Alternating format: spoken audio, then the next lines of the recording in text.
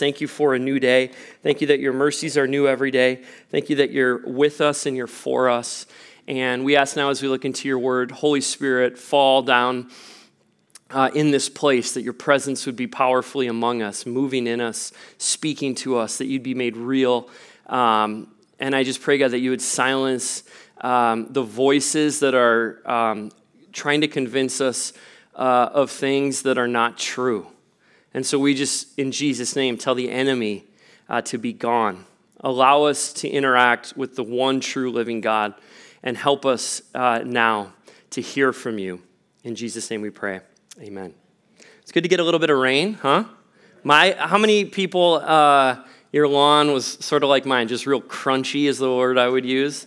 And finally, we got a little bit of rain. Hopefully we get some more. The thing that was amazing when I was walking out to my car this morning to come here was just how that little bit of rain, like even you could see in my lawn, how a little bit of rain could go so far and really, really help. It's still crunchy, doesn't look green yet, but it's a lighter shade of yellow on its way to green. But I was thinking about that sort of as a metaphor for life as a Christian, that you follow Jesus long enough and you have these seasons of like abundance and growth, and then you have seasons that are really difficult, seasons of drought. And I've seen this as a pastor so often early on in a person's spiritual life where they become a Christian, and you just see this excitement. You see this, like, Jesus is doing, like, to them, Jesus is showing up in big ways, and they're experiencing God in really big ways. And then over time, that sort of newborn excitement begins to change, and it's not quite the same. And that's not to be unexpected, because the Bible talks about how there are going to be seasons of life where we turn away. There's going to be seasons of life where God just sort of is more silent. There's going to be seasons of life where God is testing us. There's going to be seasons of life where God is disciplining us. And really, when you look at the only way to really grow faith is to have seasons of difficulty where we're forced to make the decision, am I going to still follow, am I going to still trust, or am I going to give up? But a little bit of Jesus can go a long way. A little bit of rain can go a long way, and a little bit of Jesus can go a long way. And I want to encourage you, maybe if you're here this morning and you're in a season of drought, that I want to pray, and I will pray that a little bit of Jesus will just kind of break through, but don't give up. And that leads into our conversation as we jump back into this series looking at the book of Galatians. We're going to look at chapter 3 this morning. But Paul sort of addresses this. And there's kind of a theological problem is maybe not the right word, but challenge is maybe a better one, that when a person gets saved, when they become a Christian, we cross over from, the Bible says, from death to life. We cross over from being like sinners to being redeemed.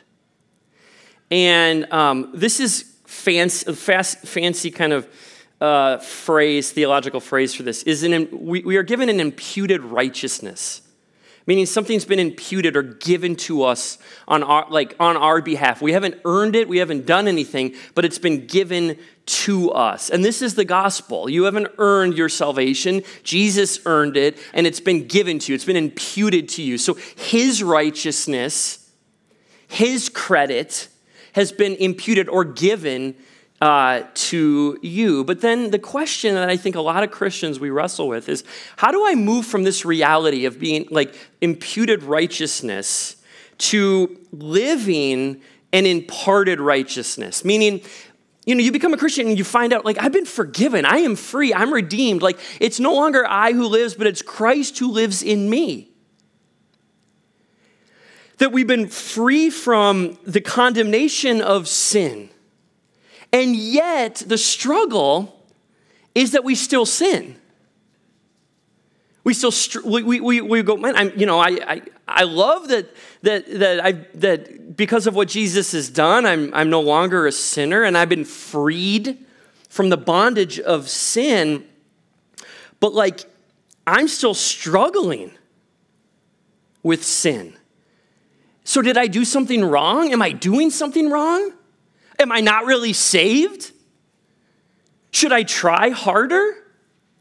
And this is the sort of theological challenge that all of us as Christians sort of have to wrestle. The more practical way to kind of put this is when you become a Christian, you realize you're forgiven and pardoned and God loves you. However, we find ourselves looking at ourselves and saying, you know what? I still tend to be kind of a gossipy person. I still tend to hold grudges. I'm still having trouble, forgiving. I still have bouts of like anger. I'm still struggling with, little lies or big lies. I still have these problems. Why? And the enemy often gets in there and uses these sort of questions to bring about shame, condemnation, or I better try harder. I better work harder. Or fear, like I mentioned, of, am I really saved? I heard once Pastor Paul tell a group of us, this was many years ago, that the number one way that the enemy can sort of cripple a Christian is to get them to question their salvation. Like if he can get you to sort of worry about that, it will keep your mind, your spirit on everything besides the kingdom and the work that God wants you to do in the kingdom. So, how does a person who is a follower of Jesus, how do we actually change? Like how do we not only experience imputed righteousness, but imparted righteousness, where we're actually living different? I mean, now that I'm saved, how do I move ahead? Now that Christ is in me and done all this stuff for me, how do I live more like Christ? How do I become more like Christ? And what Paul says in this text, which I'm going to read for you in just a second, is really the way you enter the Christian faith is exactly the same way you advance in the Christian faith. It is all about the gospel. It's all about reflection of the gospel. And if you boil it down, it's really about seeking Jesus. Really seeking him. Truly seeking him. Because when you became a Christian, you sought Jesus. You heard about Jesus, you experienced Jesus, you heard the good news of Jesus, and you looked Jesus in the eye and you said, I believe you are who you say you are, and I want to follow you. And if you made that commitment 30 years ago, and here you are, and you're still struggling with sin and all those different things, you probably think, I got to do something different. But the reality is, if you want to change, you got to look Jesus in the eye, and you got to seek him with all your heart. That's how you will change. It's not by being a better person. It's not by trying harder. It's not by being a better rule follower or being more Christian. It's gazing and following Jesus with a passion and with a desire. So let me read the text, and then I want to talk a little bit about all the things, we do this. But the question is, we pursue a lot in life. We give a lot of time, resources, energy to things in life. We put a lot of strength and vigor into pursuits of life. And the question is, are they the right things?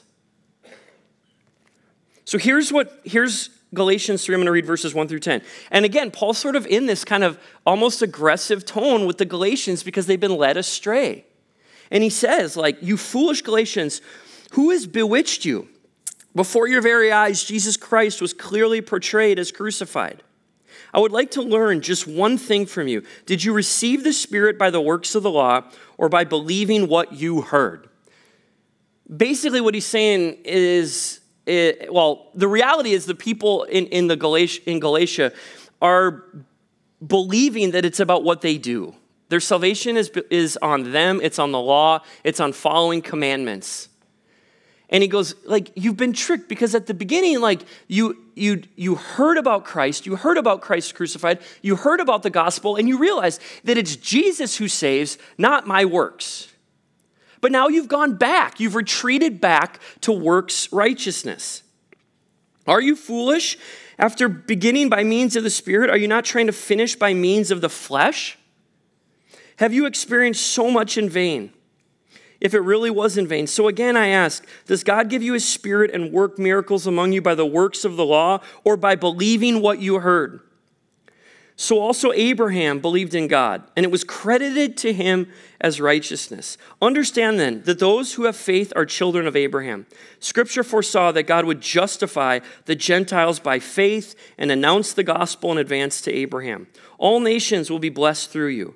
So those who rely on faith are blessed along with Abraham, the man of faith. For all who rely on the works of the law are under the curse. As it is written, cursed is anyone who does not continue to do everything written in the book of the law. Now, Paul's, he's a deep thinker, deep writer, so you sort of read some of his stuff, and you're like, what does this mean? But in essence, what he's saying is he's saying, like, look, faith and salvation is by faith in Jesus Christ. And it's really easy for us to become our own messiahs and work for our own salvation, to think that we can save ourselves. But we can't.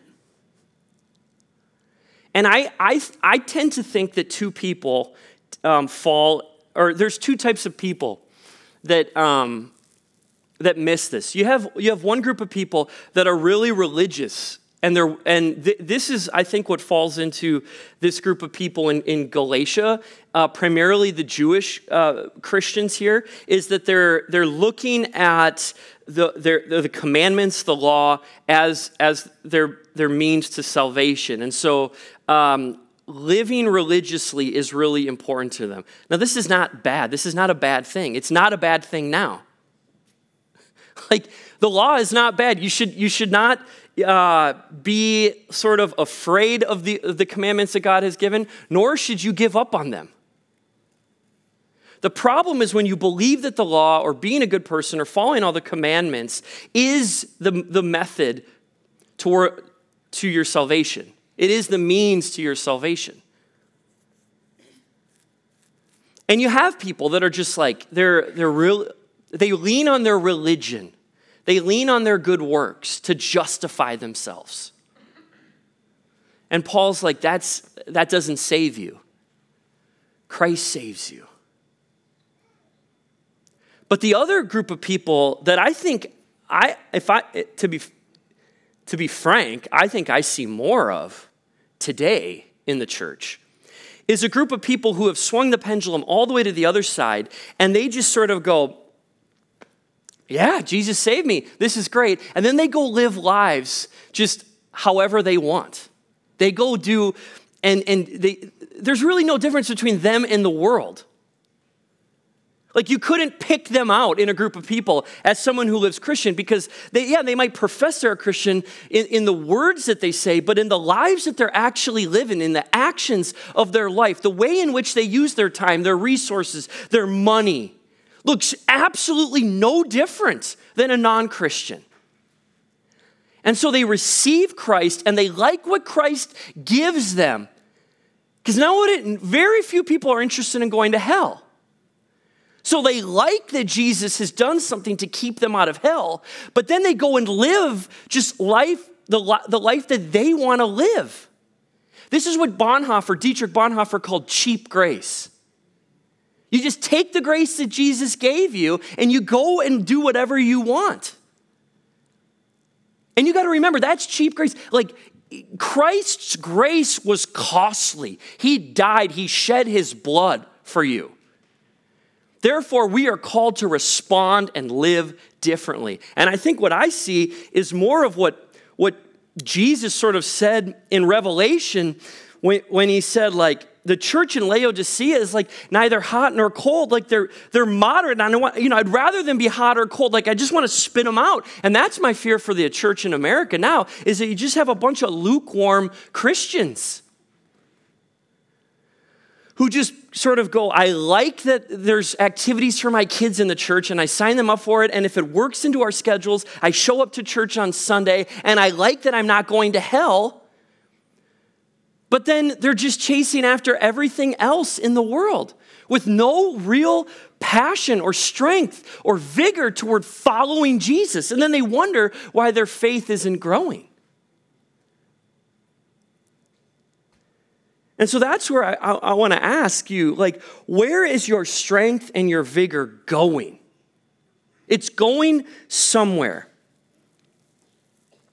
This forming men group that we're doing, and guys, like if I want to say one thing to make you feel bad, and then one thing to maybe make you feel better. If you did not sign up for the forming men group, you are missing out. It's awesome. I will say, it's not because I'm biased, but I think it's like the best men's group I've ever been in. Now, I hope that they'll do it again in the fall, and that's where I'd say, like, I want to make you feel bad because I want you to do it because it is worth it. But some of the things that I've been learning, it's just been so helpful. And one of the things week one that John Tyson was teaching on was in 2 Timothy. Paul is writing to Timothy. Paul, a man, is speaking to a young man. And he's telling him how to live and how to be a Christian leader. And at one point, and I don't have this, so you're just going to have to listen, he says, no one serving as a soldier gets entangled in civilian affairs, but rather tries to please his commanding officer. And he's calling men to be soldiers, men who are active, men who are using their strength and vigor to fight for something bigger than themselves. And to live like a soldier who's trying to please their commanding officer. Are you living trying to please your commanding officer, Jesus Christ? Or are you living to please yourself? And the problem is, and this is what Paul is saying to Timothy, he's like, you're a soldier. Stop living as a civilian, getting tangled up in civilian affairs. And Tyson talks about how this kind of lived out in his life. He said he got wrapped up in this television show that he watched and spent hours on. He goes, I knew everything about the show. I knew about the characters. I knew about their backstories. I knew about the things they like to do on their free time. I mean, he goes, I admit it, this is sad, but I knew more about the characters of the show than some of the people in my church. And he goes, it's not that watching the television show is inherently sinful or bad. He goes, it's just stupid. It's civilian affairs that is just a waste of time. Time that he could have used his strength and vigor for something else, something more meaningful, something more powerful. And I was so moved by that because I was thinking man, I'm putting my strength and my vigor towards something, but how much of it is wrapped up in civilian affairs? Just stuff that doesn't matter. You know David Cassidy from the Partridge Family? His last words were haunting before he died. His last words were so much time wasted that as he sat, laid in his last moments and he reflected on his life, he just realized how much of his life was wasted. How much was spent entangled in civilian affairs. And at the end of your life, you are going to care mostly about the ways in which you lived as a soldier, pleasing your commanding officer. You want to grow in your faith. You want to move from the imputed righteousness to an imparted righteousness. You got to look and go, man, where are you living as a civilian or are you living as a soldier, trying to please your commanding officer, Jesus? Where is your strength and your vigor going? And at the end of your life, is it really going to matter? And this is what Paul is trying to get into the Galatians' heads. You're wrapped up in all the wrong things and all the wrong conversations. Your focus is on all the wrong things. And you wonder why you're struggling. In verses 1 through 2, he's telling how the Galatians became Christians. He says, before your very eyes, Jesus Christ was clearly portrayed as crucified. Did you receive the Spirit by obeying the law or by believing what you heard? And then he goes on to kind of give a case study about Abraham. And he says, that Abraham, he believed God and it was credited to him as righteousness. Like it was faith, Abraham's faith that saved him. And verse 6 is really quoting a text in Genesis 15 that I'm going to read for you. It says this, Abram said, O sovereign Lord, what can you give me since I remain childless, and the one who will inherit my estate is Eleazar of Damascus? Then the word of the Lord came to him. This man will not be your heir, but a son coming from your own body will be your heir. Abraham believed the Lord, and he credited it to him as righteousness. But Abraham said, O sovereign Lord, how can I know that I will gain possession of it? So the Lord said to him, bring me a heifer, a goat, and a ram, each 3 years old, along with a dove and a young pigeon. Abraham brought all these to him, cut them in two, and arranged the halves opposite each other. As the sun was setting, Abraham fell into the deep sleep, and a thick and dreadful darkness came over him. Then the Lord said to him, know for certain that your descendants will be a stranger in a country not their own, and they will be enslaved for many years. But I will punish the nation they serve. I will bring them out in the fourth generation. When the sun had passed and the darkness had fallen, a smoking fire pot with a blazing torch appeared and passed between the pieces. One of my favorite texts from the Old Testament. I've preached on it before. I don't remember when, but this whole story of the weird cut half animals, and the message here is unbelievable. And I can't go into it because it's a whole other sermon. But really what Paul is why he's going back to this is he's explaining what it means to become a Christian. That what he says is when Abraham believed God, he became a Christian. Now notice something. It doesn't say that it was belief in God that saved him.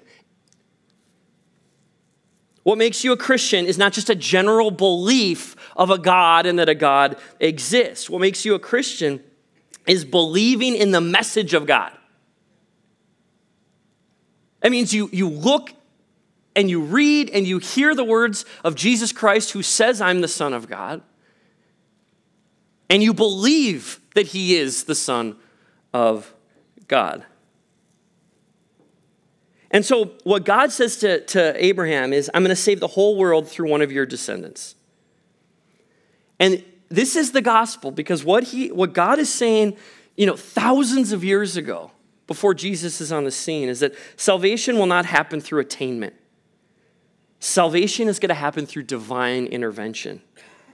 And salvation is going to happen through one person, the promised Messiah. This is the gospel. The world is not going to be saved through attainment, but through intervention. It's not going to be saved through attainment, but atonement. And the word that it was, Abraham believes in what God has said. And it says that it was credited to him as righteousness. And that word is really important because it helps us understand the gospel. Now, it's translated in the NIV as credited, but in the old King James, it's translated as reckoned. He was reckoned. And probably the reason that they changed it is they didn't want Paul to sound like he's from Texas, but the word reckoned is actually a better word to use, but it's a Greek word it's an accounting word. And that's important because it means to count as. And it would be like this.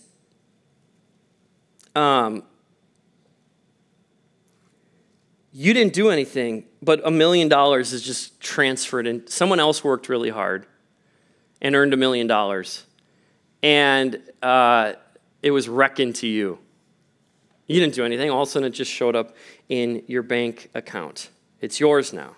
You have the value of it. You didn't work for it. You didn't earn it, but it's still yours because it was transferred to you. It's in your account. It's in your name. Because it's in your name, the value of it goes to you. You understand this? So this is the gospel.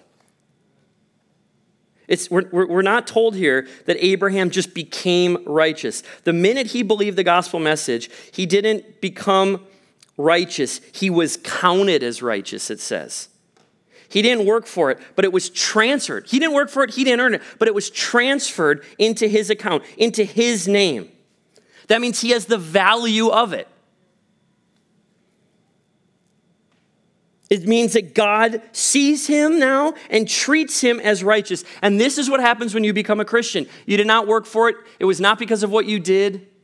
It's not because of your good works. It's because of what Jesus did. And his righteousness has been transferred over to you. The minute you became a Christian, boom, righteous, boom, saved, boom, new creation, boom, forgiven. So when the Father sees you, he sees the righteousness of Christ. It's amazing. It doesn't mean, that you're not still going to struggle with sin. It doesn't mean that you're not going to wrestle with it. You are. We are. And that is a wrestling that's worth getting entangled in. So how do we wrestle? How do we fight? How do we become more like Christ? Almost what everybody almost does is we believe that we're justified by faith, but we believe that we're sanctified by trying really hard. Let me say that again. We believe that we're justified by faith, but we also believe that we're sanctified. Like we actually change, the way we're living by trying really hard. And this is what Paul's sort of pressing up against. I remember a season in my life where I visualized really my walk with Jesus as a ladder. And I remember talking to a guy who was mentoring me. Like I'd have these moments where I'd have consecutive days where I would be good. And I wouldn't royally mess up. Or I remember also working on a fruit of the Spirit. I'd pick a fruit of the Spirit, like self-control. And I'd be like, I'm going to really be, like, I'm going to pump some self-control, and get strong. And maybe for a day or two, I'd be good at it. And I would work my way up the ladder. But inevitably, what would happen is I would sin. I'd fall short. I'd mess up. I'd fail. And I visually, I saw myself just dropping right back down. So then again, okay, start again and keep climbing. And I remember just telling the guy I was mentoring, I go, it's exhausting. I can't get to the top, man. How do I get to the top? How do I really change? And it's not that it's about when you talk about the law, and let me sort of clarify. When we're talking about the law, we're talking about the law in the Torah, but we're talking about the commandments that God has given us and the way in which we're called to live. And it's not about law keeping or law breaking. It's really about law relying. It's believing that the ladder is the way in which you live your Christian life. Like the law. So I was law relying in that season of life. It was, if I do the good things, I work my way up the ladder, and then God loves me more, God receives me more, I get salvation, I know I'll feel more certain I'm going to heaven. See, that's what Paul's getting at. He goes, when you live that way, you believe that the law saves you. You believe that those actions save you. But it's Christ who saves you. It's not a ladder. It's Christ who saves you. Now, it doesn't mean that you shouldn't keep the law or keep God's commands. You should. In fact, if you started to read the Bible and you looked at the commands, you looked at the law, and you implemented them in your life, it would be good for you. It would change you. But if you look at it and you believe that those are the things you do to work your way up the ladder, then your eyes you've fixed your eyes on the law as your salvation, when your eyes should be fixed on Jesus as your salvation. So, how do you change? You got to start looking at the right thing. You got to start looking at Christ. And that's what I remember, like my mentor telling me. He's like, you gotta stop looking at it. Like, stop looking at all the other stuff. Your gaze is on everything else but Jesus. And really, when your gaze is on works righteousness, it's really just on yourself. You just got to start seeking Jesus. And that's when my light verse came to me, and that was Matthew 6:33. Seek first the kingdom and his righteousness, and all these things will be given to you. I remember I was struggling, like, who am I going to marry, and where am I going to work? Like all these things, which are important. But I remember, like, my mentor saying, stop it. Seek first the kingdom. Seek Jesus. He knows all that stuff. He knows. But, like, quite frankly, it's not as important. Seek first the kingdom and his righteousness, and all these things will be given to you. He'll take care of the job stuff. He'll take care of the gal stuff. He'll take care of the kids stuff. The problem is Jesus just slowly gets pushed further and further down, and we get tangled up in civilian affairs. So you've got to understand the gospel. And you got to understand what it means. You got to understand what it means to be saved and how a person is saved. So you understand that, I hope, now? But the second thing is, man, like, if you're super religious, you got, and like that, you're holding on to your religiosity as your means of salvation. You got to repent of that and fix your eyes on Jesus. But if you're living over here in cheap grace, and you just love what Jesus has done for you, but you don't actually love Jesus. If you love Jesus, you'd pursue him. You'd seek him. You'd spend time with him. You'd invest in him. And you're just using him as a life insurance policy. Like, repent of that and stop getting entangled in civilian affairs and start living as a soldier who's seeking to please his commanding officer. And that's between you and God. And that's what you've got to recognize and admit where you are, and then turn to Jesus. Fix your eyes on Jesus. Seek Jesus. I mean, this is the last story I'll tell. So we're moving to Arizona. One of the areas we went and we hiked, this beautiful area. It's called Superstition Mountain. Maybe you've heard of it. But there is a story, a legend, that there's a gold mine. It's called the Lost Dutchman's Gold Mine in Superstition Mountain. And people have been going after that thing for hundreds of years, even to this day. And every year, people die looking for the Lost Dutchman's gold mine. And I just go, is it worth it? But we're all seeking some gold mine in our life. Name your gold mine. Some of the things that are gold in our life have so much control that we literally will die for it. But man, is Jesus our treasure? What if Jesus was our treasure? What if we pursued Jesus with that type of strength and vigor? I mean, your life will change.